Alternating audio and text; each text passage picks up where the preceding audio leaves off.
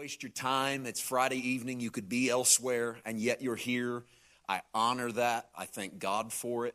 I am in a season. I'm going to meet you in John 3, or you can meet me there. I'm going to John 3, whether you go or not, but that's where we'll be at the tail end of Jesus' conversation with Nicodemus. In just a moment, we'll get started in that. As we do, I just to express what I want to do this weekend and why I'm doing it, I really feel like I'm in a season of, I was talking to the pastor about this before the service, really in a season of trying to reignite Christians in their passion for Christ. I can't stick a fire under people and do it. I don't believe in playing with your emotions to do it, trying to reach back into like maybe your old-time heritage or the way you were raised or how you saw it done. I've done those tricks. I've been a part of those kinds of ministries. I don't have a heart for that. But I'm passionate about Jesus. I know that you are as well. It's why you're a believer, because you believe in Jesus and that he resurrected and that he's alive. What I'm doing is going into places and trying to shine that spotlight on Christ in a way that causes us to leave, not with more information, though we're going to give you a lot of information, but leave with a fresh revelation of who Jesus is. And for that, we need ears to hear, and we need hearts to apply, and we need God to do his work. Okay, so we listen, and we open our heart, and then we lay it at the feet of the Father to do the work. And so we lay it at his feet tonight to do the work. So what I've been doing with my kids is saying, God, I got a 22-year-old and a 17-year-old. And I'm saying, God, I don't have enough. I don't know the words to intellectually stimulate their growth in Christ. All right, I don't know what I need to say. I don't know all the answers to all the questions. I don't have all the apologetics down. Even if I did, it doesn't cause people to transform because they get a head full of knowledge. And so I've been praying, don't give me another answer. I'm not going to ask you for what do I say to my son, what do I say to my daughter. And they're believers and they live for the Lord. But I'm like you with your family and you with your friends and you with your church. You want to see people in love with Jesus and that brimming out of their lives. And so I've just gotten to where I pray, Father, I'm not asking you what to say to them. I'm asking you to reveal yourself to them. If I can be a part of that, then help me to be a part of that. So I just want to see him revealed to you tonight. If I can be a part of that, I want to be a part of that. I want to take you to a conversation that Jesus had with Nicodemus. He has this, probably one of the most famous encounters in the ministry of Jesus with a leader in the temple and by night. And I'll not go into the thousands of reasons why maybe Nicodemus met with Jesus by night. What we do know is what transpired between Nicodemus and Jesus. And in all of Christ's teachings in the four Gospels, there's probably more theology packed into the 3rd chapter of John than maybe any other single passage from a ministry of Jesus, maybe the Sermon on the Mount notwithstanding. But this conversation that Jesus has with Nicodemus will actually lead us down several different roads. I have to be selective tonight. The most famous encounter is, of course, John 3:16. For God so loved the world, he gave his only begotten Son, that whosoever believes in him should not perish but have everlasting life. We all know that text because it's a great truth and we've applied it to our lives and we've held on to it. But that's not where we'll be tonight. Rather, I want to talk to you a little bit this evening about truth. And we live in an environment, and I'm talking about the church. I don't even want to deal with the world yet. We'll throw them in a second. But let's start with the church, because we talk about knowing the truth in the church. And people say, you shall know the truth, and the truth shall. All right, see, everybody knows it. But then when we try to define what truth is, what we've done is we've usually relegated it to a doctrine or a theology, or a set of scriptures. And that's why we have this church that believes this way, and then this church that believes this way, and every one of them will tell you, we are presenting the truth. We are presenting the truth. And what they mean by that is, on the outside, what we mean is we're presenting Jesus. But then when it gets down to the fine details, it's this about baptism, or this about speaking in tongues, or this about the rapture, or this about the Bible translation, and you can just keep going with the this and the this and the this and the this that constitutes this big block of doctrine that we call truth. Okay, now in the grace wave that has swept the church, we transferred that, rightfully so, I believe, and said, okay, it's not truth as in a doctrine or a text, it's truth as in a person, Jesus Christ. So we'd say, Jesus Christ is the way, there it is, the truth and the life, and no one comes to the Father but by me. And so we know Jesus proclaims himself to be the truth. The law was given by Moses, grace and truth came by Jesus. And so we have Jesus is truth. He knows truth. He is truth. And then we go, okay, so when you know the truth, and that means when you know Jesus, then Jesus will set you free. And then we sort of just land right there on what that truth is. And then what happens is we then have to segment off what kind of Jesus we're preaching. And so the Jesus preached in that building is that version of truth. And then the Jesus preached in that building is that version of truth. I'm here to tell you tonight, I don't think it was supposed to be this hard. I don't think it was supposed to be figuring out the proper doctrine with all of the codicils to the doctrine, and then that one's truth. And I don't think it was supposed to be we identify Jesus, but we've got to figure out which Jesus is the real Jesus and which Jesus is not the real Jesus. I think maybe if we just started over, we could come up with something better. So if you'll go on a little adventure with me tonight, that's what I want to try to do. I'm not throwing out those others. I'm not throwing out doctrine. I'm not throwing out scriptures. I'm not throwing out Christ the man as truth. You know, more than one thing can be true at the same time. That's a reality in life, by the way. That's not just in Scripture, but that's a reality in life, is that more than one thing can be true at the same time. So let's find this truth as Jesus proclaims it. Look at John chapter 3, verse 20, and I want to show you a little bit of an issue. It doesn't appear to be an issue at first, but I think there's an issue happening in these two verses that often gets overlooked.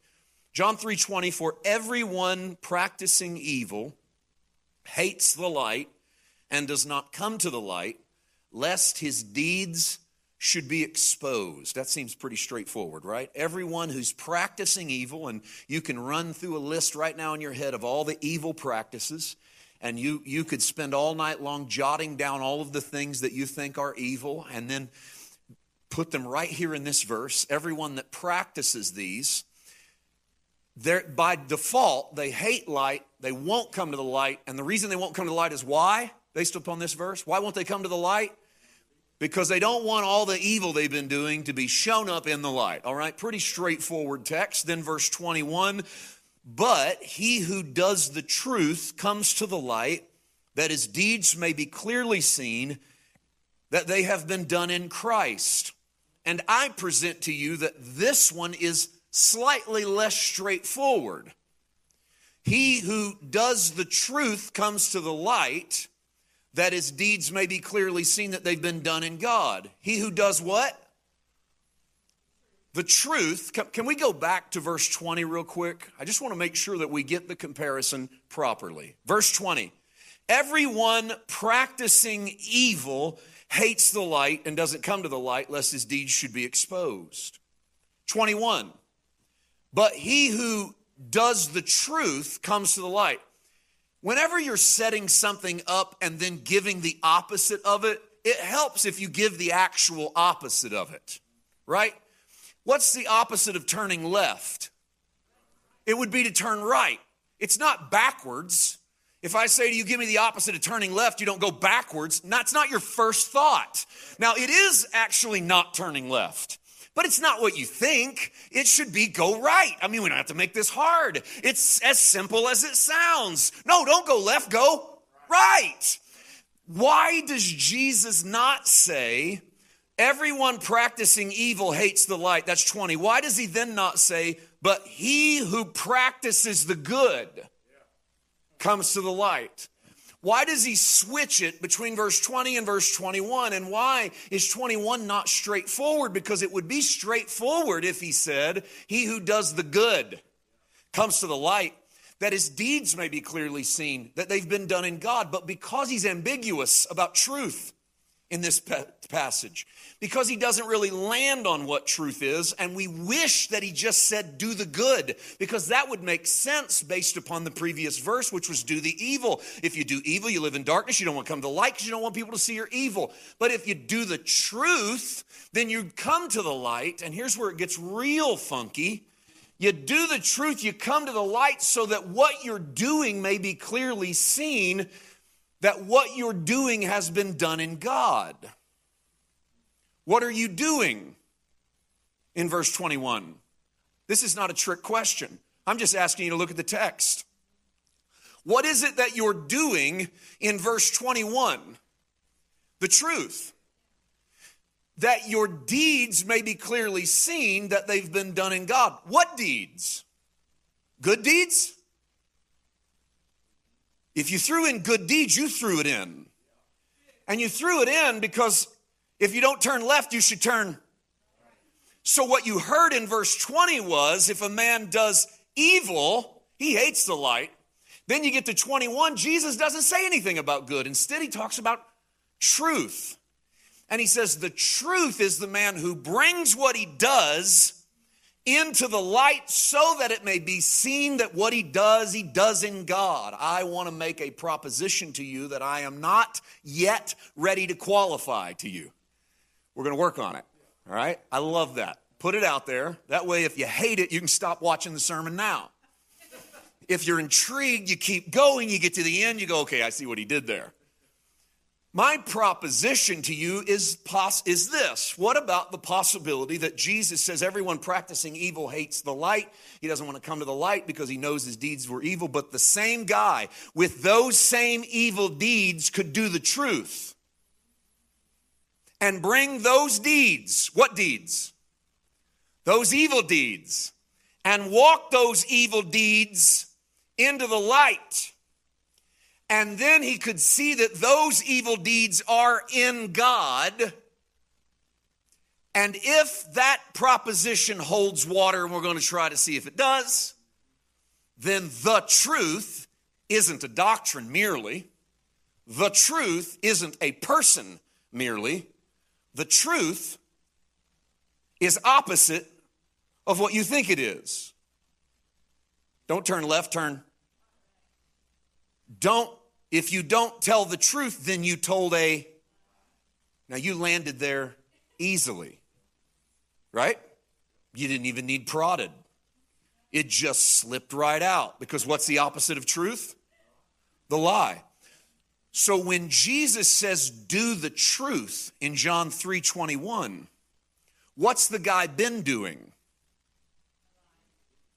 His evil deeds, but they've been a lie to somebody.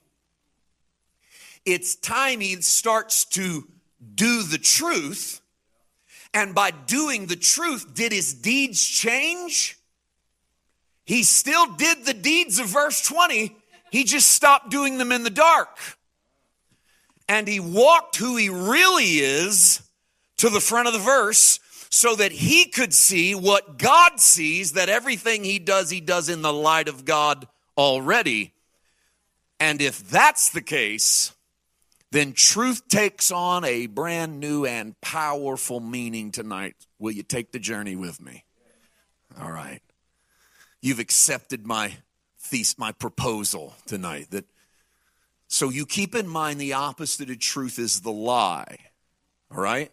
However, in the text, it feels like the opposite of doing evil should be doing good. But Jesus has the opposite of the evil appearing to be the truth. And that tells me that what's going on in the evil man must be opposite of the truth. And what's opposite of true? A lie. So what's going on in the evil man, in some way or the other, is the lie. All right, so let's go to work on the lie, because sometimes if you want to know the truth, go to work on the lie. And then you can establish truth and run in truth, and then all the lies will bounce off of that. So what is the context of this text? Because it's important if you're going to bring this kind of thing to bear. Because what we did is we took the last two sentences, basically, of an extended conversation between Jesus and Nicodemus, and we highlighted the last two sentences. That's categorically unfair. You don't do that to a conversation. You're on the tail end of the conversation. It's not fair to jump in at the very end, hear the last two sentences, and go, hey, I got a new idea. You should probably watch the whole speech. You should probably check out the whole movie. It would help to really lay the context. Now, part of the context you already know. Jesus is talking to Nicodemus. Nicodemus is a high-ranking official in the temple, but he comes to Jesus by night to have a conversation. The very famous moment of, unless a man be born again, he shall not see the kingdom or enter the kingdom. And this great conversation ensues between Jesus and Nicodemus. It involves all kinds of amazing imagery. Jesus reaches back into the Moses story and says, as Moses lifted up the serpent on the pole, so shall the Son of Man be lifted up in the wilderness. And Jesus is already sort of being prescient about the cross. I'm going to be lifted up, and that's going to be the solution, and that's going to be the answer. And then the very famous John 3:16, God loved the world, gave his only Son. Whoever believes in him wouldn't perish but have everlasting life. And then the far less famous, but I think should be just as famous, 17th verse. Go there. John 3:17. For God did not send his Son into the world to condemn the world, but that the world through him might be saved. I want to start here because I think this verse is less famous than its predecessor, but should be just as famous or more famous. And here's why. Because this tells you in a nutshell what Jesus came to do and what Jesus did not come to do. And he gets accused of what he says he didn't come to do, and he gets accused of it all the time, and he gets accused of it in church. Because we have Jesus judging the world. And Jesus says, God did not send me into the world to condemn or to judge the world, but rather, let me tell you what God did send me into the world to do, but so that the world through Christ might be saved. Christ becomes the conduit for the salvation of all evil men. All of us in darkness, all of us in wickedness, the conduit for our salvation becomes Christ. But you cannot land on Christ as a conduit for your salvation if you refuse to accept what Jesus said he did not come to do. I did not come to judge. I did not come to condemn the world.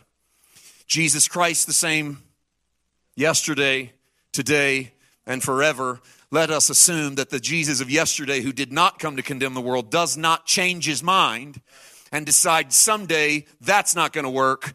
We're going to go ahead and judge them anyway. And a lot of us are treating Jesus as if he's trying the cross with his fingers crossed. The gospel is God trying to change the world through salvation by the cross and the resurrection. But at the end, God gives up and goes the way of Cain.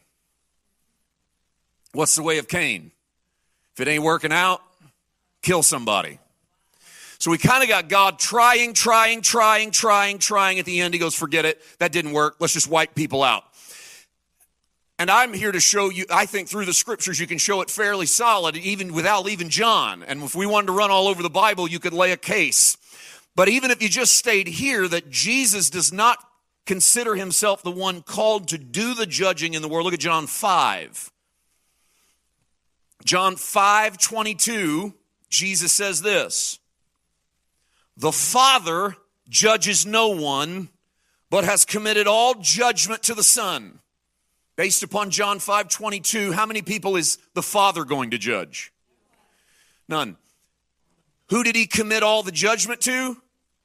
The Son. Can you tell we've got a problem? The problem is that in John 3:17, Jesus said, I didn't come to judge people. In John 5:22, Jesus goes, the Father's not judging anyone. He told me I'm the one who's supposed to do it. Hint, hint, 2 chapters ago, I told a dude named Nicodemus, I'm not here to do that.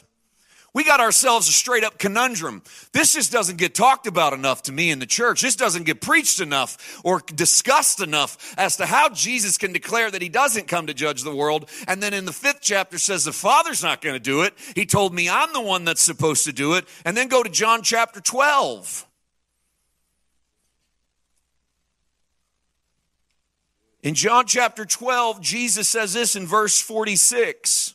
I have come as a light into the world, that whoever believes in me should not abide in darkness. And if anyone hears my word and does not believe, I don't judge him. For I didn't come to judge the world, but to save the world. Time out. We've got more problems.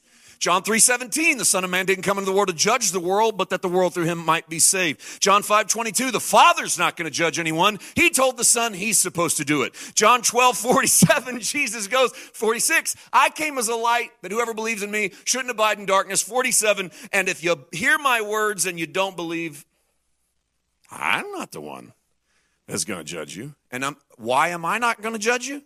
Because that's not why I'm here. I didn't come to judge the world.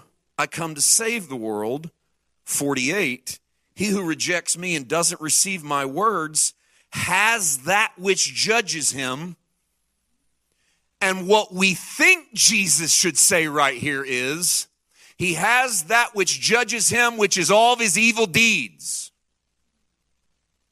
Because isn't that why people are going to be judged? Let's just take a little slowdown right here for a second. Isn't the reason the world is going to be judged is because they're doing things wrong? I mean, that's what we watch the news for. To figure out who's under the wrath of God. Who's in trouble. Who's about to be in trouble. Who's in trouble and they don't even know they're in trouble. Those deceived fools. God's got it out for them because of the way that they're acting. And then every time we see something bad going on, all we got to do is just reverse engineer that baby. Take it back from the problem and then run it all the way back through the sin. We get really good at that. Because how many of you know if you just look hard enough, you're going to find something going wrong everywhere. Somebody's doing something wrong everywhere. So every natural disaster, every problem, every fault, every issue, everything, every time someone dies, every time there's a war, every time there's a poverty, every time the stock market crashes, all you got to do is reverse engineer that through a couple of newscasts and a couple of podcasts and a couple of YouTube videos. And what you'll do is you'll end up with the reason, the sin that started the whole ball of wax, that caused the snowball to roll down the hill. I'm here to tell you, don't reverse engineer what's going wrong and think you're going to end up with people's sin. Because according to Jesus, the man that rejects me but doesn't receive my words has that which judges him. I told you what we thought it said. Let me tell you what it actually says. What judges him? The word that I've spoken over him, to him. The word that I have spoken is the word that's going to judge him in the last day. In other words, Jesus' words become our judgment.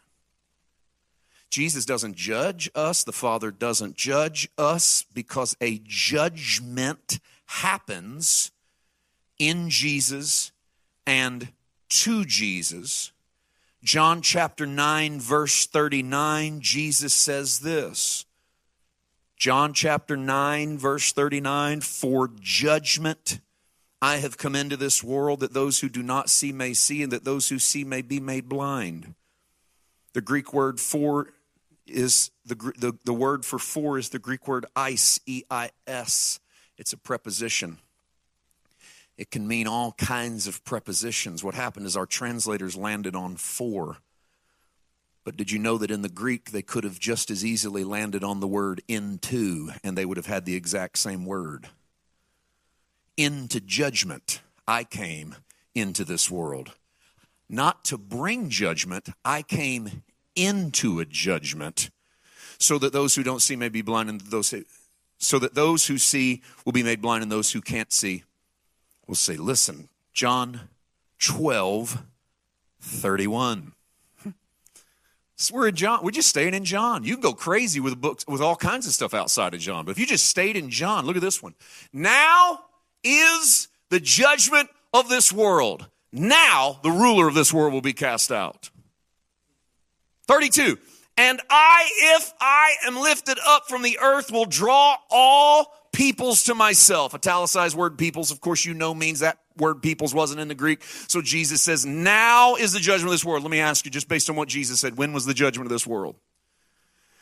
It was in his now. 2,000 years ago, right?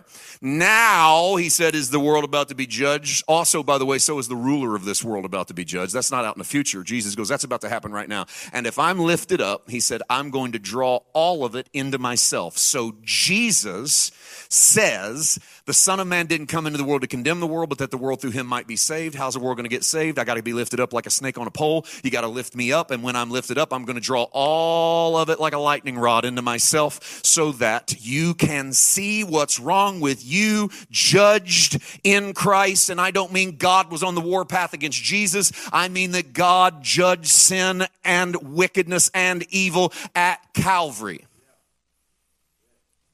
If that's the case, go back to John 3. Let's get back into our Nicodemus conversation. In John chapter 3, verse 17, God did not send his Son into the world to condemn the world, but that the world through him might be saved. 18. He who believes in him, in Jesus, is not condemned. He's not judged. But he who does not believe is condemned or judged already. Look at that. Where's that guy's judgment? It's not out in his future. It's an already judgment. See that? I'm not adding words. It's right there. He that doesn't believe is already judged. It's not, He's going to be someday. No, he's already. Get this. I believe on Jesus. Where's my judgment? In Jesus. In my past. What if I don't believe in Jesus? Where's my judgment? In Jesus. Where? In my past. Believe him or don't believe him, where's your judgment? In Jesus. In the past. Where in the past? At Calvary, John 12, now is the judgment of this world. Now is the prince of this world cast out. If I'm lifted up, that's the cross. If I'm lifted up, I'll draw all of it to me. Every bit of it gets to go to Jesus. All of it for me, for Paul White, the wicked Paul, and Paul White, the good Paul. Because Paul White, wicked Paul, and Paul White, good Paul live in the same house. Because sometimes Paul White, good Paul, makes some stupid decisions and says some dumb stuff and acts a fool, and wicked Paul looks like he runs a show. And wicked Paul is judged in Christ. And good Paul, and all of his supposed goodness, is also judged in Christ. Everything I need, where is it? In Christ. So he who believes in him is not condemned. Why am I not judged now? Because my judgment goes into Jesus. He who does not believe, well, he's already judged too, because he doesn't believe in the only begotten Son of God. He doesn't believe in the landing spot for his own judgment. And therefore, 19, this is that condemnation. That light come into the world and men love darkness rather than light because their deeds were evil. Now, it looks to us like, most of the time, that people reject Jesus because they like to sin. But according to John 3:19, that's not what condemnation is that we like our evil deeds. The condemnation is that the light, Jesus, has come into our world, and we prefer our darkness to our light. We don't prefer our darkness to our light because we like to sin. That's not what the text says. We don't prefer darkness to light because we are having so much fun. That's how we've preached this. We said, oh, yeah, someday you're going to stop having fun in your sin. And you knew that was a lie. I mean, if people ever stopped having fun in their sin, nobody would sin. And you sinned after you got saved. So what's your excuse? So the reality is that has nothing to do with fun and enjoyment and ease. Because if you want to bring hell on yourself, go ahead and sin, even after you've given your heart to Christ. I mean, you want to walk into a literal. You want to walk into a literal hell, go ahead and live in sin after you've met Jesus. And there's a reason for that, which we're going to get to in a moment. Why that literal hell takes off in our life. So the condemnation is lights come into the world, but men love their darkness rather than the light. Why do they love the darkness? Because their deeds are evil. Now, why would you love darkness if your deeds are evil? It's so that whatever your evil deeds are not exposed to the light, right? So it's not that we reject Jesus because we like to sin. It's because, pause, what's the opposite of truth? It's because we prefer the lie that we tell ourselves about ourselves. You see, I think all rejection of Christ and all rejection of his favor and his love and who he is because we cling to a lie about ourselves that we keep telling ourselves. And that lie has a lot of different iterations. Not worth it. I'm not worthy. I'm not able. I'm not forgiven. I'm not loved. I've done too much. Those lies are also, I'm doing the best I can. God knows I'm trying. I'm a lot farther down the road than I used to be. I'm not as bad as that guy. Not as bad as I was yesterday. These are cleaned up lies. These are the saccharine lies. They're the good side lies. They're not as bad. They don't look as bad, but they're still lies because none of them involve the judgment that Christ paid for on the cross. They all involve us and who we are and what we do. You see, we live in the darkness of our own lie. Whatever lie we project is the darkness that we dwell in because we cannot be honest about who we really are if we want to keep projecting the lie. And you create a world of your own darkness every time you propagate the lie about yourself that says something about you that isn't true. Now, if I wanted to hyper-spiritualize it and to do it in a positive way, I would say every time you say that you're down, God sees that you are something else, then stop lying about yourself. You say that you're lost, God sees that you're saved. You say that you're not a son, God sees that you're a son. And all those things would be right. But I think we've got that pretty good.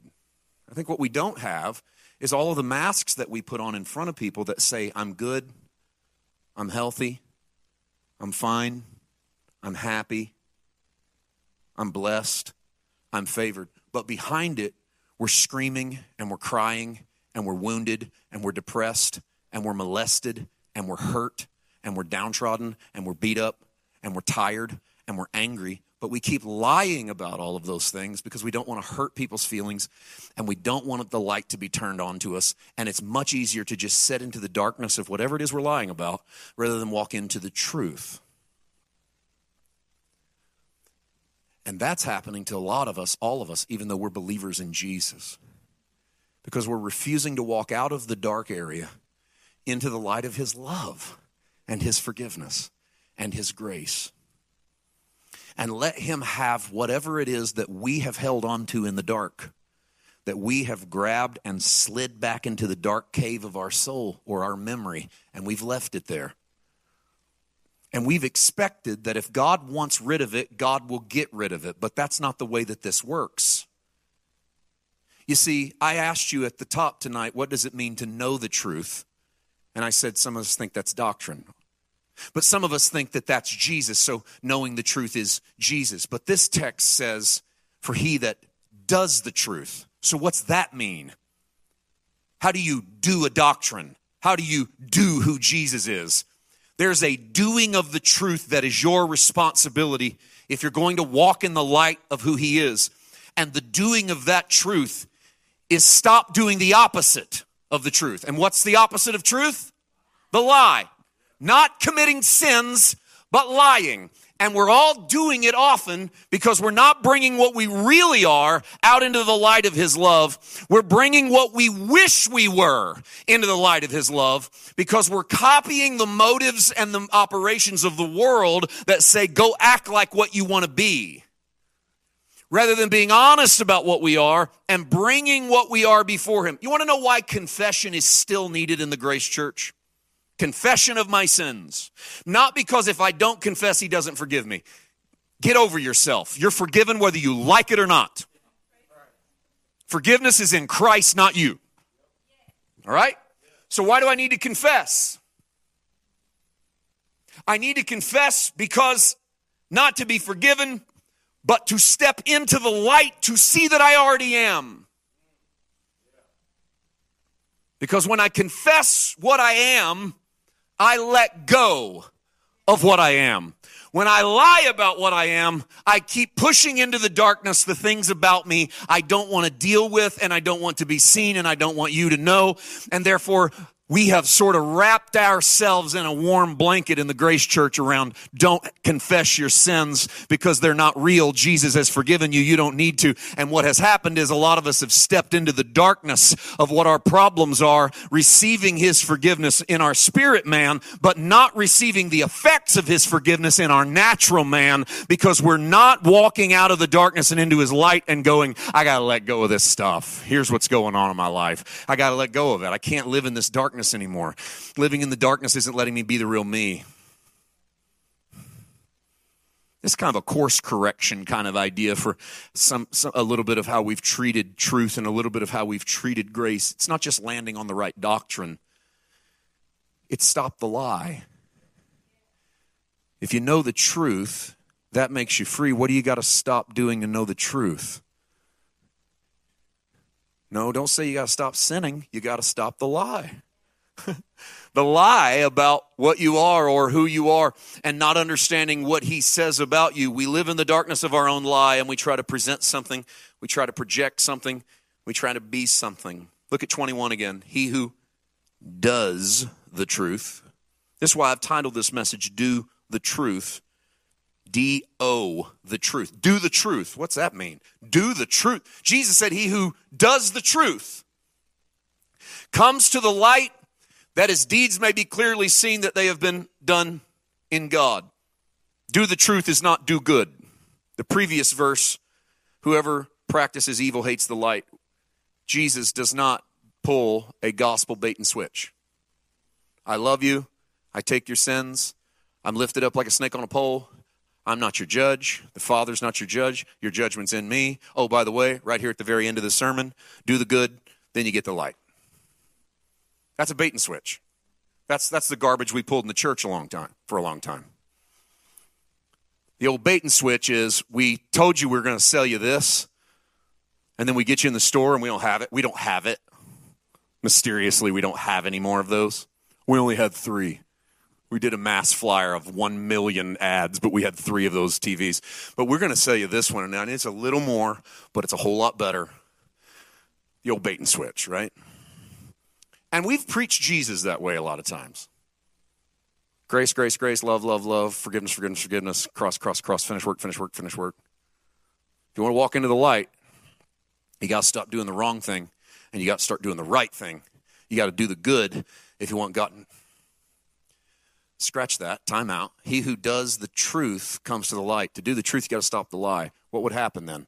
You take what you are and you walk it into the light so that your deeds may be clearly seen. What was my projected theme, my thesis for you?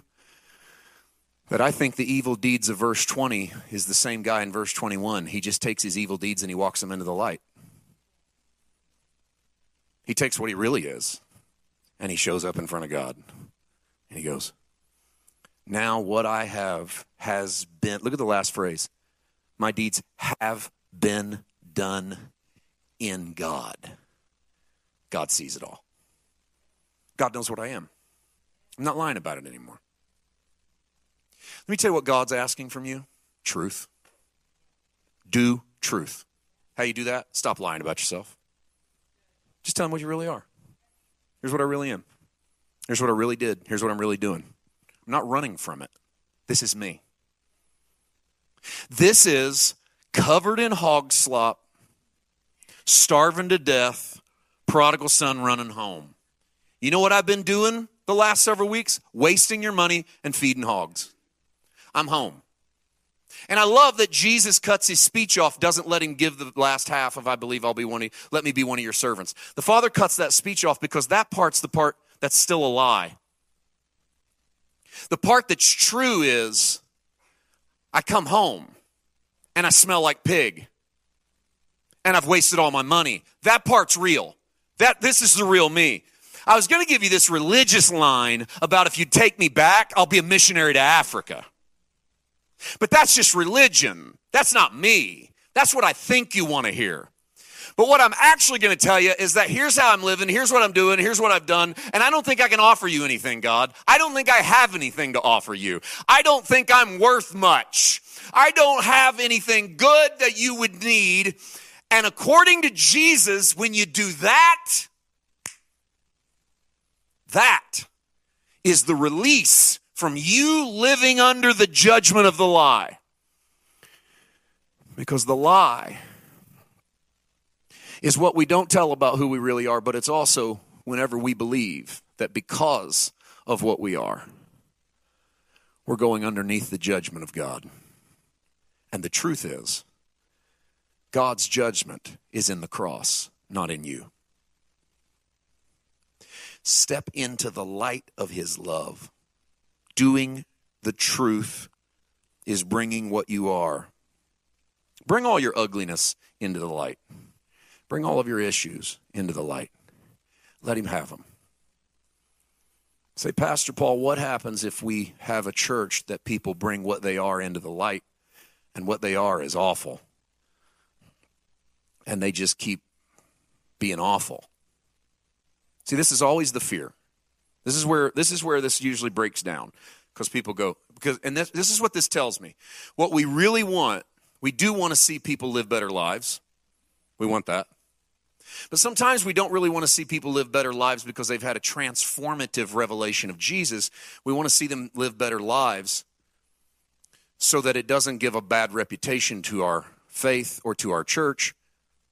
And sometimes we want to see people live better lives because we don't want to think that they can get by living that way and we can't. And so we think, man, because this is really revealing. You want to talk about coming to the light? A lot of believers, if I don't want to say a lot. I'm going to say a few believers. Let's hope it's a small minority. If they're really honest with themselves, there's a lot of things they're not doing, not because they've had a revelation, not because they've died in Christ and are being resurrected into a new reality, but because they think that doing those things would get them in big trouble. They want to do them. They long to do them. They yearn to do them. But they think that doing them would get them in big trouble. And listen, I'm not advocating you go do them. I'm advocating you tell the truth about why you don't do them. See, that's not the lie. That's the truth of God. I'm just going to be honest with you, God. I want to do this.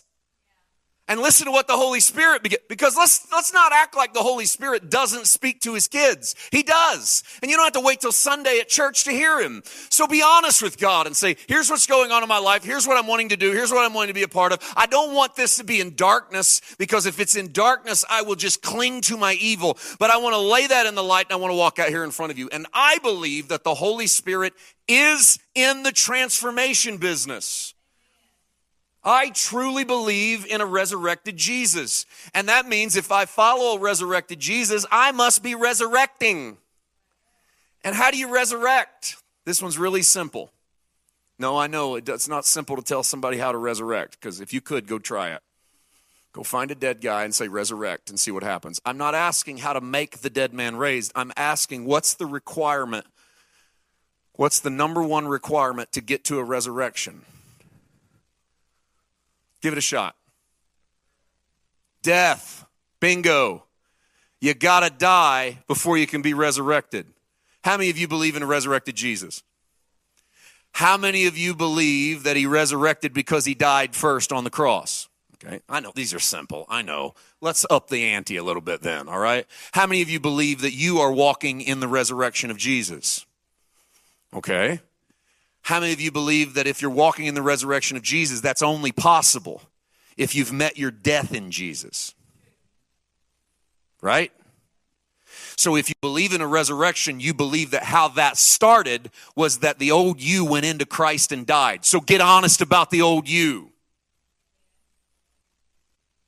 That's why we need to just stop lying to God about what we are, lying to ourselves about what we are. Bring it to the front and let him have it. What happens when he shines his light on us?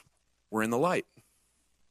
We get to see that what we do, we actually do in God. And when we do it in God, God takes the wheel. And if you think that you can live like hell in God and the Holy Spirit just whistle the days away, you haven't had a revelation of the resurrected Jesus, because the resurrected Jesus went to the cross first. This is why I'm not scared to let people be honest and walk their darkness, walk whatever they are in the dark right out into the light of who he is. You go, what if they just keep doing it? I believe in a resurrected Jesus. And if Christ is resurrected and you're resurrecting in him, he can't leave you alone. Now, I'm not the judge of his pace of play. I don't get to say, God, you're not changing this dude fast enough. You got to speed it up. That's not, no. But I do believe that as we walk who we are into the light, when you tell the truth, you bring your deeds to God. And when you bring them to God, there's no darkness in God. So everything you are comes into the light of God. Right? Everything you are walks right into his light, which is right where you need to be. And in the middle of his light, if we say that we have fellowship with him and we walk in darkness, here it is. We lie and we don't practice the truth. What's our title? Do the truth. We could have titled it Practice the Truth.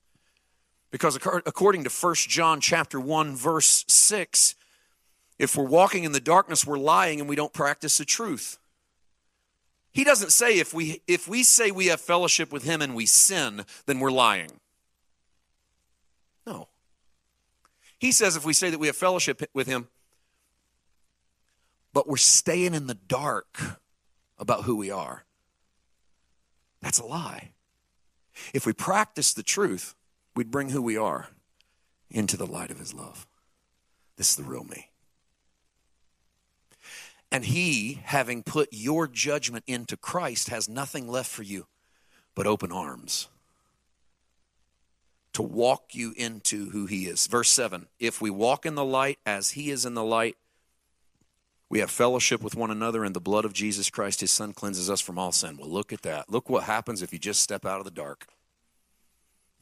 If you just bring what you really are into the light, what does he do? The blood of Jesus Christ, his son, cleanses us from all sin. This is wonderful. Doing the truth, practicing the truth, the opposite of walking in darkness. Walking in darkness is the failure to practice the truth. It's the failure to do the truth and let the truth bring out what we are in front of God. Now, the light of God looks at you through the lens of the cross. Yes, you are his righteousness. Yes, you have his identity. You are not servants, you are sons. Walk in that every day. Don't hide in the darkness about what you are and about who you are. Don't think you can push anything to the back. Just lay it in front of Jesus. Let him do the work. Even in grace churches? Oh, especially in grace churches. Why in a grace church? Because where iniquity doth abound, grace doth much more abound. Why does that exist? Because if we would just walk what we are out of the dark and into the light, what would grace do to it? The blood of Jesus Christ, his son, cleanses us from all sin. The answer is not stop sinning. The answer is stop lying about what you are and who you are, and let the light take care of the sin problem. Because the light will go to work on you. I think that's beautiful. You want to know the sinner's prayer? How many of you grew up in churches where you heard the sinner's prayer? You repeated it. Maybe that's how you gave your heart to Christ. Whatever. I'm fine with that. I don't care if you said a prayer, didn't say a prayer, got sprinkled, got dunked, spoke in tongues, didn't speak in tongues. Your faith is in Christ, not the method, I hope. Because I've seen people come to Christ a lot of ways. I think a lot of people come to Christ that didn't officially have their coming to Christ meeting. They just walked into faith over time. They just kept showing up. I've had a few of them in churches. They just kept showing up. They never said the prayer. They never did the thing. But, man, they start to follow Jesus. Start to let Jesus do what he wants to do in them. That's a beautiful thing. But we did sinner's prayer. Did you know the sinner's prayer is not in the Bible? There's no passage of Scripture that says, dear God in heaven, I come to you, I come to you. I am a sinner, I am a sinner. That's me repeating. That's everyone stand, heads bowed, eyes closed, nobody looking around, because we don't want you to know you're getting saved. We don't want anybody to actually know that we're saying the prayer. New Testament believers line them up at rivers and dunk them when they come to Jesus. We have them close their eyes and not let anybody know. We won't tell anyone. You go tell them that on your own. Okay, I'm off that soapbox. That's enough of that. Enough soap. Okay, there's no prayer in the Bible that goes, I'm a sinner, come to my heart. But there is, I think, a sinner's prayer in the Bible. I think it's when the thief on the cross looks at Jesus and says, remember me when you come into your kingdom. Just ignore the when you come into your kingdom part. Because he's a winner after 2 words. Right? What's his first 2 words? Remember me. You know what he doesn't say? Remember my sin. Remember my repentance. Remember my forgiveness. Remember my good works. Remember my effort. Remember my faith. No. Remember me. What does Jesus say on the cross? I know the next phrase there is, today you'll be with me in paradise. What does Jesus say over all the sinners' prayers on the cross? Father, forgive them. They know not what they do. Father, let's remember all of them that step out of the dark and into the light and just get honest. And when they do, Father, forgive them. They don't know what they've been doing. Their whole life's been the darkness of lie. Forgive them. I'll throw you the last second curveball. They're forgiven, even in the dark. Father, forgive them. They don't know what they're doing. A lot of them are in the dark. They're lying. They're holding on to sin. They got masks. They're pushing fake people up. Father, you got to forgive them there. If we wait for them to come to the light to forgive them, no, you got to forgive them while they're in the dark. Because if we'll forgive them while they're in the dark, then what they'll realize is that doing the truth is stop lying and step into the truth of who Jesus is as judged on my behalf. I want to see you step out of the darkness and into the light. And I know you have, because you've come to Jesus. But I want to see you live there. I want to live there. I'm not asking God to clean up my deeds. I'm asking God to show me where I'm in the dark. Show me where I'm lying to myself. Show me where I'm holding on to a mask and I'm not being the real me. That's my problem, not sin. My problem is the stuff I'm doing in the dark. You go, oh, but the stuff you do in the dark is sin. No, a lot of the stuff you do in the dark is religious. A lot of the stuff you do in the dark is quote unquote good. It's just not you. It's not you being authentic. It's you being what you wish you could be or what you think the church wants you to be. It's not being who you really are. You don't walk with, in middle of the verse, fellowship with one another happens when we walk into the light. And so much of this familial relationship that we have demands honesty by us, not a lie. It becomes easier to stay away from the other believers even when you embrace the lie, because it's going to require to let go of the lie to be around the other believer, because only when you embrace the light are you in fellowship with one another. And so it's not just laying down stuff and sin, it's laying down masks and hypocrisies and religion. It's everything that doesn't represent what you really are. And bring who you really are to Jesus. That's, you shall know the truth, and the truth will make you free. Because when you know the truth, you give up on the lie. And here's what I think you'll find. When you tell the truth about yourself, you become free. In that thing, you become free. And you never become free from it until you tell the truth about it. Would you bow your head? It's not a repeat after me prayer. It's not a pray it in the privacy of your little dark space. No, it's none of those things. It's a challenge. It's honestly a challenge. It's just a challenge to you and to me to step into the light.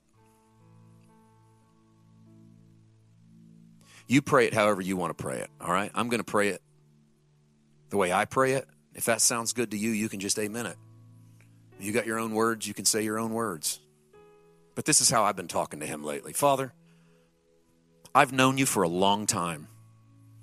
I've been serving you since I was a little kid. But I have come to realize that there are things about Paul White that sometimes I put on a mask to project what I wish I could be. And I want what is ever in the dark that represents the lie. I need your help to let go and know the truth. I'm not asking you to clean up my actions. I'm not asking you to take away my stuff. I am asking you to take that fan that's in your hand that you thoroughly purge your floor with and blow the Holy Spirit over the embers of my heart so that whatever is chaff and doesn't belong in me, I leave that garbage in the dark and I walk into the light of your flaming love, your consuming fire, and I receive that love as truth about who I am. In Jesus' name. Amen.